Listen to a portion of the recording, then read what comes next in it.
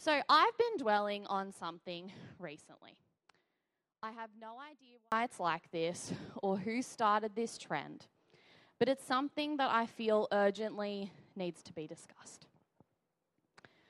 Why do the portion sizes at restaurants get smaller the more upper class they are? Is it capitalism?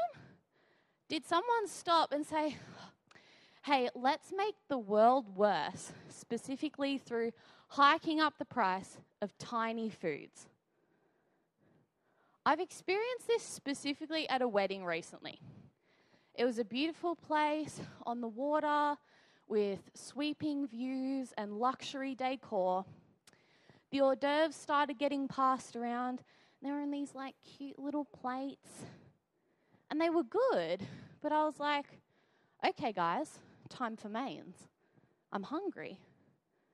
And to my horror, I found out that they were the mains. It was awful, and I was still so hungry. And it was sad because you could tell that the bride and groom had paid a lot for this place. But the portions were so small that they missed the point of having a meal together.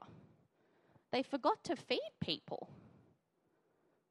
I left starving and found myself in the Macca's drive-thru on the way home, paying much less than the cost of wedding food for something larger and way more satisfying. So like that fancy place, missed the point of sharing a meal. In our passage today, we see that some people miss the point in relation to being a follower of God. So today's passage in Mark 7 jumps into Jesus' ministry after he's already done lots of stuff. He's fed the 5,000 with just some fish and loaves. He walks on water and he heals some sick people in Gennesaret.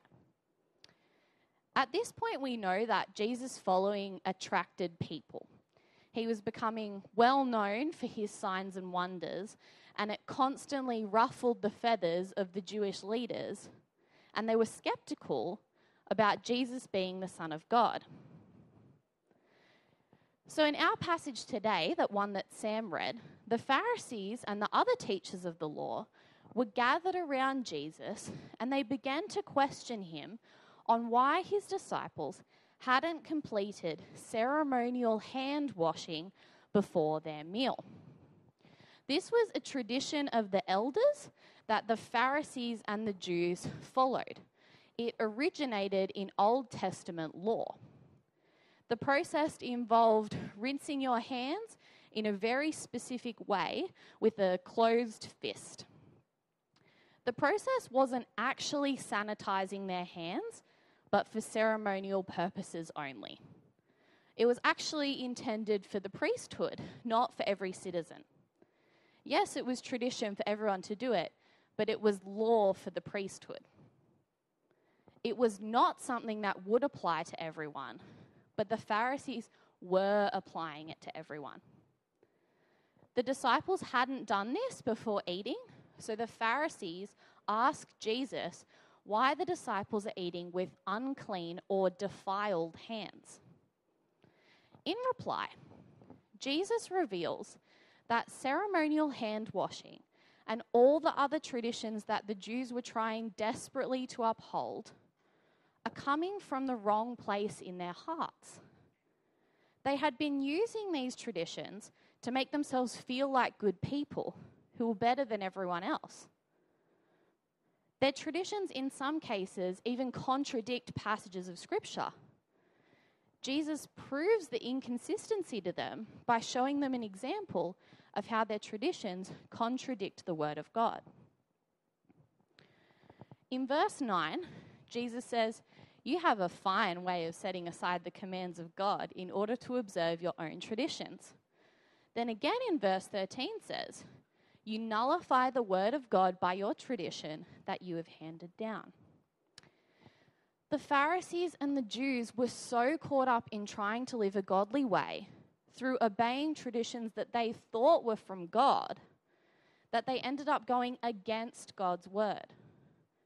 They conflicted the Old Testament commandments from God with traditions they had created themselves. The Pharisees thought these traditions were what God wanted and what you needed to be a good follower of God. Jesus tells them what they should focus on instead through a passage of scripture originating from Isaiah 29. Look with me at verse 6 if you have it open, or it's on the screens. These people honor me with their lips, but their hearts are far from me. It's the hearts of the Pharisees that matter. It's their hearts, being their belief, their desires, and their affections that matter, not being devoted to traditions. We can even see people in this very passage who have been focusing on the heart rather than the law. The disciples, the men who gave up everything to follow the Son of God, who trust and believe in him. A heart that is focused on following God is way more important than holding on to tradition. What Jesus is saying about traditions in this passage is radical. The people receiving this would have been absolutely shocked. They might have been like, aren't these the traditions that help us to follow God, to be set apart as his people? And in the face of that, Jesus takes his point even further. If the traditions are an extension of the law, maybe they could live without them.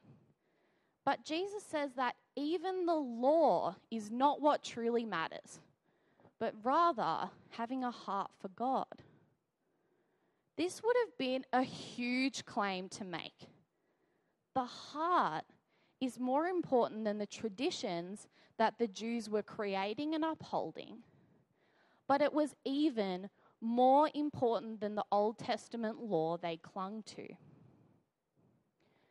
He proceeds to absolutely astound the Pharisees yet again.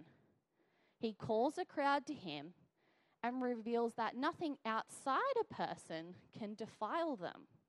It only goes into their stomach and then out of the body.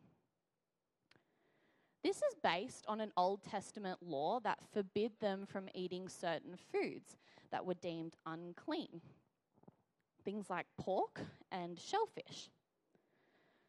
In the Old Testament, you had to cling tightly to these rules to be godly. But now, Jesus is telling them that all these foods that were banned don't make you unclean. And in this, declares that all foods are clean. These things were only ever a way to help the followers of God live as a set-apart nation. Paul tells us in Romans 3:20 that the law was only ever to teach God's people about their sin. The laws that were created had built-in sacrificial systems that paid the price for when God's people sinned. The whole point of the law back in the Old Testament was to desire to live in the way that God wants you to, and stir your affections for the God that gave you sacrifices to pay for your sins. Jesus declaring all foods clean here shows us that what's going on in your heart is more important than the law. But also, we can see from the purpose of the law that it was always to guide the heart. It clearly showed them their sin and helped them understand their need for repentance. The law gave the people boundaries that would keep them away from the things that would harm their ability to have a relationship with God. The Romans passage shows us that the law was only ever for guidance and to deepen our knowledges and affections for God. So, if not washing your hands in a specific way doesn't make you unclean, and eating all foods doesn't make you unclean, and not following Old Testament law doesn't make you unclean, then what is it? Clearly, we all aren't perfect. There's something inherently wrong with us. what actually defiles a person? Jesus tells us in verses 20 to 23 that it is in fact the evil in our hearts that makes us unclean. He shows us this through a list of examples of how the sin in our hearts manifests. Sexual immorality, theft, murder. Something I think is really powerful about this is that at first you might read it and go, oh, it's okay. I've never murdered someone. My heart mustn't be that unclean. But then we keep reading and we see greed, envy, slander, arrogance. And I think to myself, that's starting to sound a bit like me. I've been greedy. I've been arrogant. We all have unclean hearts because of our sin. And the price of sin is death. So what should we do? The sin in our hearts is a real problem. How are we supposed to fix it? God's word tells us that the wages of sin is death, and that we have all sinned and fallen short. Thankfully, Mark has been pointing us towards the solution for the last few weeks. The only option is for someone else to fix our hearts for us. We need to turn to Jesus. In Jesus' perfection, he paid the price for our sin. That is the gift from God. Through God's grace, we have the opportunity to have our hearts washed clean. All the Old Testament laws and sacrifices were only ever a way to point God's chosen people towards their need for a Saviour. A Saviour that you and I now have access to. God wants us to accept this gift. And it was always his plan for there to be no other way to inherit eternal life, only through Jesus. We need to turn to Jesus and commit to focusing on God in our hearts. Things can so easily get in the way of us accepting this gift. Just like the wedding I went to. The venue missed the point of a meal by not serving enough food, and all the guests left empty. The Pharisees were too busy being distracted by things that aren't a matter of the heart. Like the Pharisees, we can often miss the point of following Jesus and end up chasing traditions and practices that leave us empty. Having a heart focused on God looks like having our beliefs and affections moving towards him. There are things that we can do in this life to draw closer to God, to help us fight the evil that comes from our sinful hearts.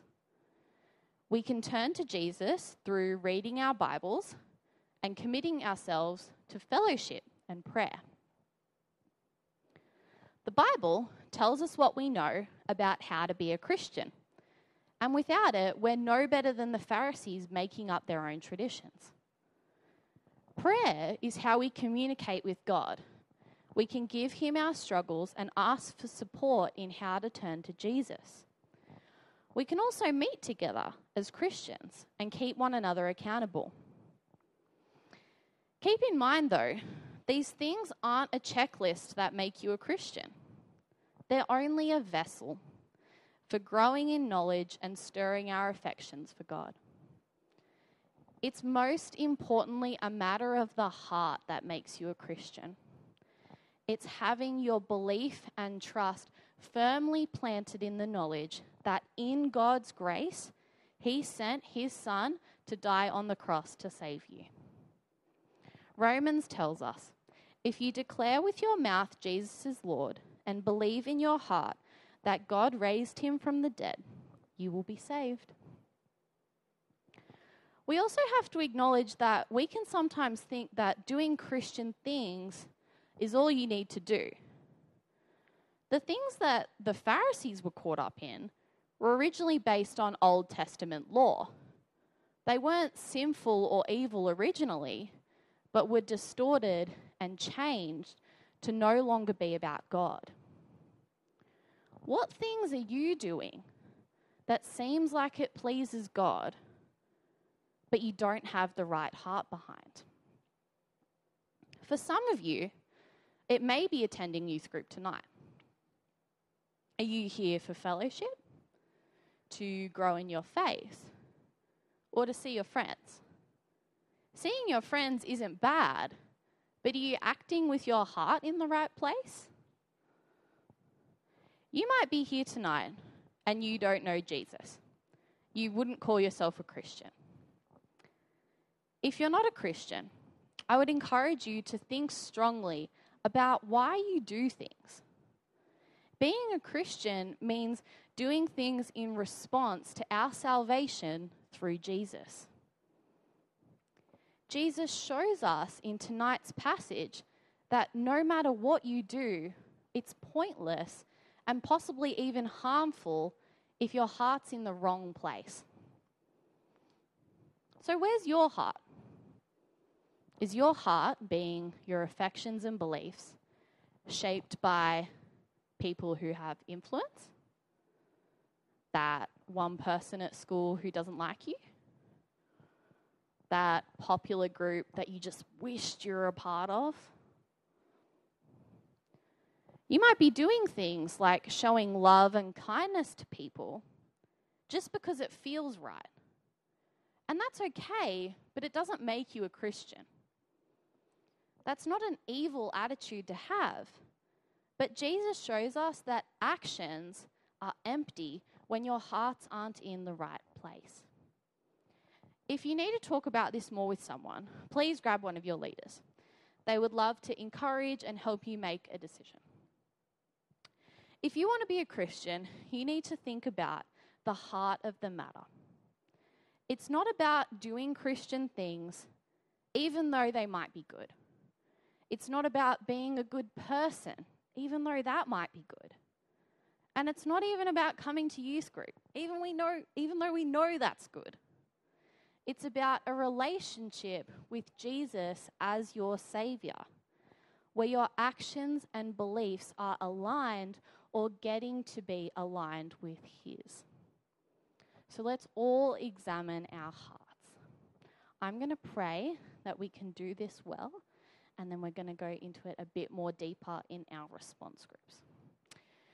Dear Lord, thank you so much for the book of Mark and how it can guide us in our faith. I pray that in response to tonight's passage that we've heard, that you would help guide our hearts towards you. I pray that you would help us focus on this and not get caught up in the things that we think are good, and instead act intentionally and be thinking strongly about our relationships with you. Amen.